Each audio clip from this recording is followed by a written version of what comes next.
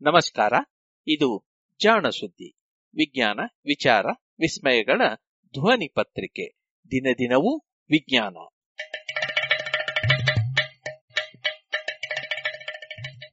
ಸಂಪುಟ 3 ಸಂಚಿಕೆ 313 ಜುಲೈ 31, 2020. ಜಾಣ ನುಡಿ.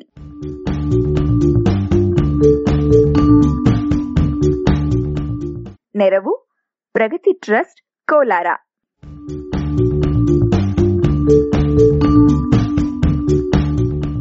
ತನ್ನದಲ್ಲದ ಹೆಸರಿನ ಧಾತು.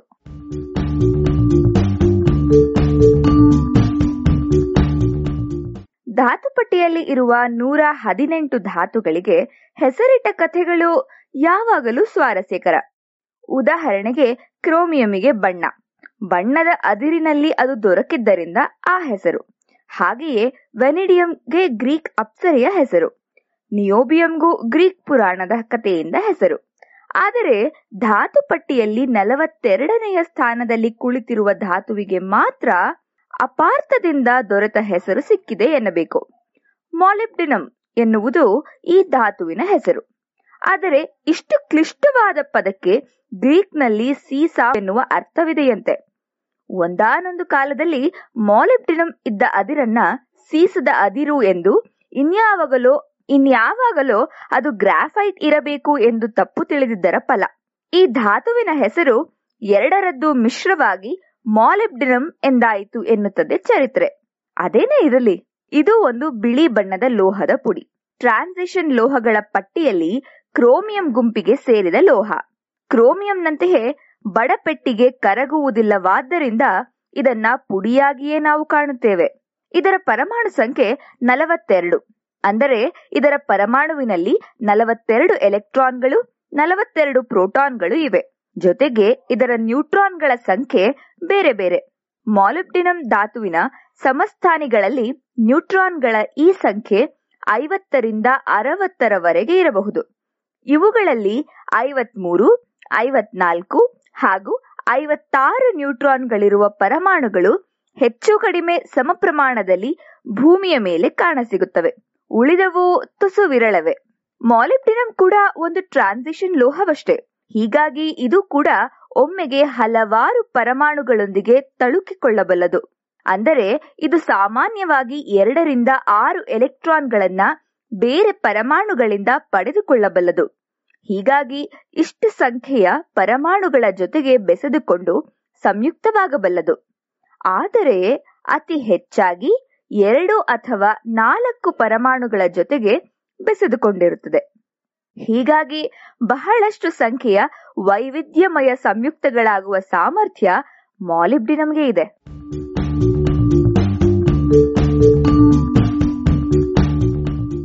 ಮಾಲಿಬ್ಡಿನಮ್ 19ನೇ ಶತಮಾನದ ಕೂಸು. ಅದಕ್ಕೂ ಮೊದಲು ಇದರ ಬಳಕೆಯಾಗಲಿ ಇದರ ಬಗ್ಗೆ ಅರಿವಾಗಲಿ ಇರಲಿಲ್ಲ. 18ನೆಯ ಶತಮಾನದಲ್ಲಿಯಷ್ಟೇ ಇದರ ಅದಿರನ್ನ ಪತ್ತೆ ಮಾಡಲಾಗಿತ್ತು. ಅದನ್ನು ಪತ್ತೆ ಮಾಡಿದವ ಕಾಲ್ಶಿಲೆ. ಹೌದು, ಅದೇ ಶಿಲೆ. ಆಕ್ಸಿಜನ್ನಿನ ಇರುವನ್ನ ಮೊದಲು ಪತ್ತೆ ಮಾಡಿದವನು. ಆದರೆ ತನ್ನ ಶೋಧವನ್ನ ಜಗಜ್ಜಾಹೀರುಪಡಿಸಲು ತುಸು ಸೋಮಾರಿಯಾಗಿದ್ದರಿಂದ ಆ ಬಿರುದು ಜೋಸೆಫ್ ಪ್ರೀಸ್ಲಿಗೆ ಹೋಯಿತು ಎನ್ನುತ್ತಾರೆ. ಪಾಪ, ಮಾಲಿಬ್ಡಿನ ವಿಚಾರದಲ್ಲಿಯೂ ಹೀಗೆ ಆಯಿತು.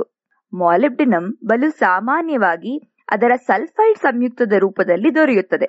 ಈ ಸಲ್ಫೈಡ್ ಬಹುತೇಕ ಸಲ್ಫೈಡ್ಗಳಂತೆಯೇ ಕಪ್ಪಗಿನ ಅದಿರು. ಶೀಲೆ ಈ ಬಗ್ಗೆ ಶೋಧ ನಡೆಸಿದ್ದ. ಆ ಸಮಯದಲ್ಲಿ ಅಂದರೆ 1778ರ ಸಮಯದಲ್ಲಿ ಈ ಅದಿರನ್ನ ಸೀಸದ ಅದಿರು ಎಂದೇ ಭಾವಿಸಲಾಗಿತ್ತು. ಸೀಸದ ಸಲ್ಫೈಡ್ ಕೂಡ ಇದೇ ರೀತಿ ಕಪ್ಪಗಿರುತ್ತದೆ. ಇನ್ನೂ ಕೆಲವರು ಈ ಅದಿರು ಇದ್ದಲಿನ ಮತ್ತೊಂದು ರೂಪ ಇರಬೇಕು ಎಂದು ಸಹ ಭಾವಿಸಿದ್ದರು. ಇದ್ದಲಿನ ಮತ್ತೊಂದು ರೂಪ ಗ್ರಾಫೈಟ್ ಎನ್ನುವುದು ಗೊತ್ತಷ್ಟೇ. ಈ ಗೊಂದಲಕ್ಕೆ ಕಾರಣವಿಷ್ಟೇ. ಮಾಲಿಬ್ಡಿನಮ್ ಸಲ್ಫೈಡಿನ ಕಪ್ಪು ಅದಿರಿನಿಂದ ಯಾವುದೇ ಲೋಹವನ್ನಾಗಲಿ ಬೇರೆ ವಸ್ತುವನ್ನಾಗಲಿ ಪಡೆಯಲಾಗಿರಲಿಲ್ಲ.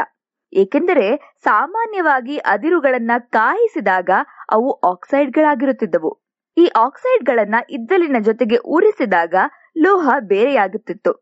ಇದೇ ತಂತ್ರವನ್ನ ಈ ಹೊಸ ಅದಿರಿನ ಮೇಲೆ ಬಳಸಿದರೆ ಕೇವಲ ಆಕ್ಸೈಡ್ ಅಥವಾ ಭಸ್ಮ ಹುಟ್ಟುತ್ತಿತ್ತು. ಅದು ಒಂದಿಷ್ಟು ನೀರು ಬಿದ್ದ ಕೂಡಲೇ ಕರಗಿ ಆಮ್ಲವಾಗಿ ಬಿಡುತ್ತಿತ್ತು. ಆದ್ದರಿಂದ ಅದಿರನ್ನ ಕಾಯಿಸಿ ಬೇಯಿಸಿ ಲೋಹವನ್ನ ಬೇರ್ಪಡಿಸಲಾಗಿರಲಿಲ್ಲ. 1778ರಲ್ಲಿ ಕಾರ್ಲ್ ಶೀಲೆ ಇದೇ ಪ್ರಯೋಗವನ್ನ ಮಾಡಿದನಾದರೂ ಕಾಯಿಸಿದಾಗ ಹುಟ್ಟಿದ ಭಸ್ಮ ಗ್ರಾಫೈಟ್ನದೂ ಅಲ್ಲ, ಸೀಸದ್ದೂ ಅಲ್ಲ, ಅದು ಬೇರೆ ಯಾವುದೋ ವಸ್ತುವಿನದ್ದು ಎಂದು ಅರ್ಥ ಮಾಡಿಕೊಂಡ. ಹಾಗೆ ಹೇಳಿಯೂ ಇದ್ದ. ಆದರೆ ಆ ವಸ್ತು ಯಾವುದು ಎಂದು ಪತ್ತೆ ಮಾಡದೆ ಹೋದ. ತನ್ನಿಂದಾಗದ ಕೆಲಸವನ್ನ ಮತ್ತೊಬ್ಬನಿಗೆ ಶೀಲೆ ಪೀಟರ್ ಜಾಕಬ್ ಹೆಮ್ ಎನ್ನುವವನಿಗೆ ವಹಿಸಿದ. ಹೆಮ್ ಸುಮಾರು 3 ವರ್ಷಗಳವರೆಗೆ ವಿವಿಧ ಪ್ರಯೋಗಗಳನ್ನ ಮಾಡಿದ. ಭಸ್ಮದಿಂದ ದೊರೆತ ಆಮ್ಲವನ್ನ ಮೊದಲು ಕಾರ್ಬನ್ನಿನ ಜೊತೆಗೆ ರುಬ್ಬಿದ. ಅನಂತರ ಅದನ್ನ ಬಲು ಬಿಸಿಯಾದ ಕುಲುಮೆಯಲ್ಲಿ ಕಾಯಿಸಿದ. ಅವನ ಅದೃಷ್ಟ ಫಲ ಕೊಟ್ಟಿತು. ಮಾಲಿಬ್ಡಿನಮ್ ಲೋಹ ಬೇರೆ ಆಯಿತು. ಹೊಸದೊಂದು ಲೋಹ ಹಾಗೂ ಧಾತು ಪಟ್ಟಿಗೆ ಹೊಸದೊಂದು ಧಾತು ಸೇರ್ಪಡೆಯಾದವು. ಹೆಮ್ ಅದಕ್ಕೆ ಮಾಲಿಬ್ಡಿನಮ್ ಎಂದು ಹೆಸರಿಟ್ಟ. ಮಾಲಿಬ್ಡೋಸ್ ಎಂದರೆ ಗ್ರೀಕ್ ಭಾಷೆಯಲ್ಲಿ ಸೀಸ ಎಂದರ್ಥ. ಸೀಸದಂತಹ ವಸ್ತು ಎಂಬರ್ಥದಲ್ಲಿ ಹೆಮ್ ಅದಕ್ಕೆ ಮಾಲಿಬ್ಡಿನಮ್ ಎಂದು ಕರೆದ. ಈ ಹೆಸರೇ ಕೊನೆಗೆ ಉಳಿಯಿತು.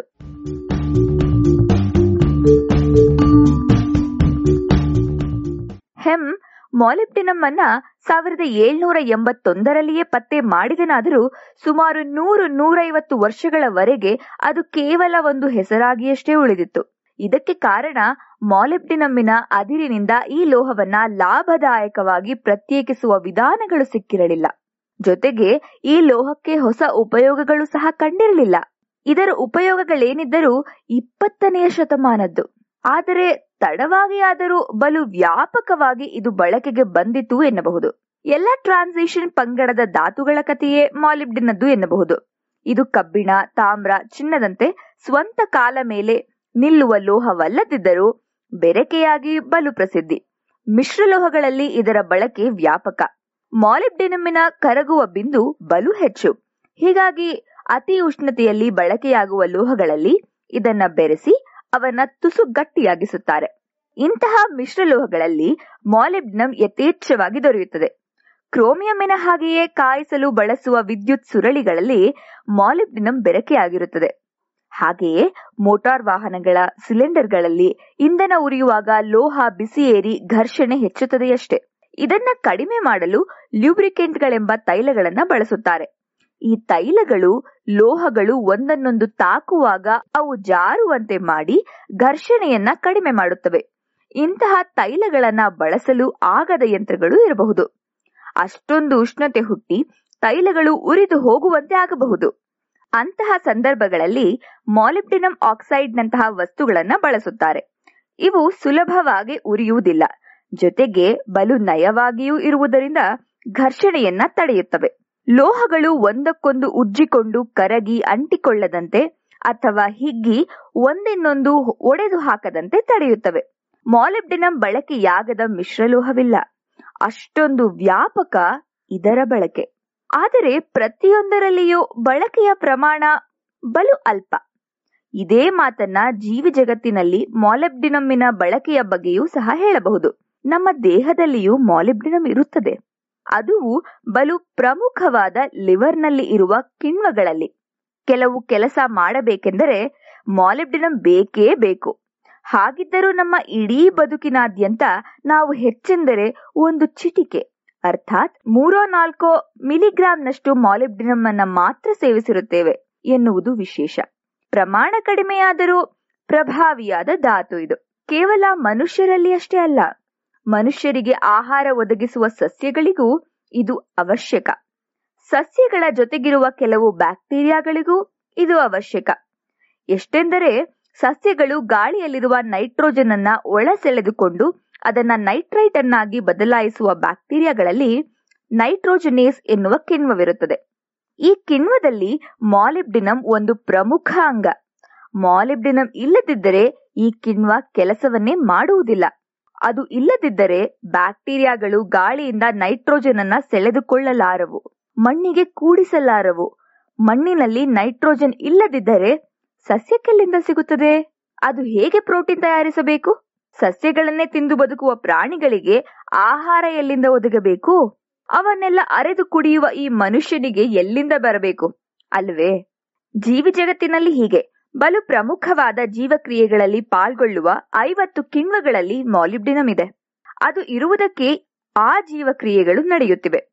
ಹೀಗೆ ಬಳಕೆಯ ಪ್ರಮಾಣ ಕಡಿಮೆಯಾದರೂ ಪ್ರಭಾವ ಹಿರಿದಾಗಿರುವ ಧಾತು ಈ ಮಾಲಿಬ್ಡಿನಮ್, ತಪ್ಪು ಹೆಸರಿನ ಚೊಕ್ಕ ಧಾತು.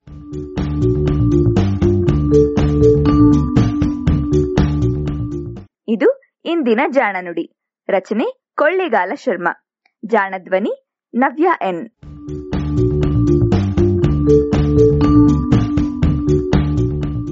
ನೆರವು ಪ್ರಗತಿ ಟ್ರಸ್ಟ್ ಕೋಲಾರ.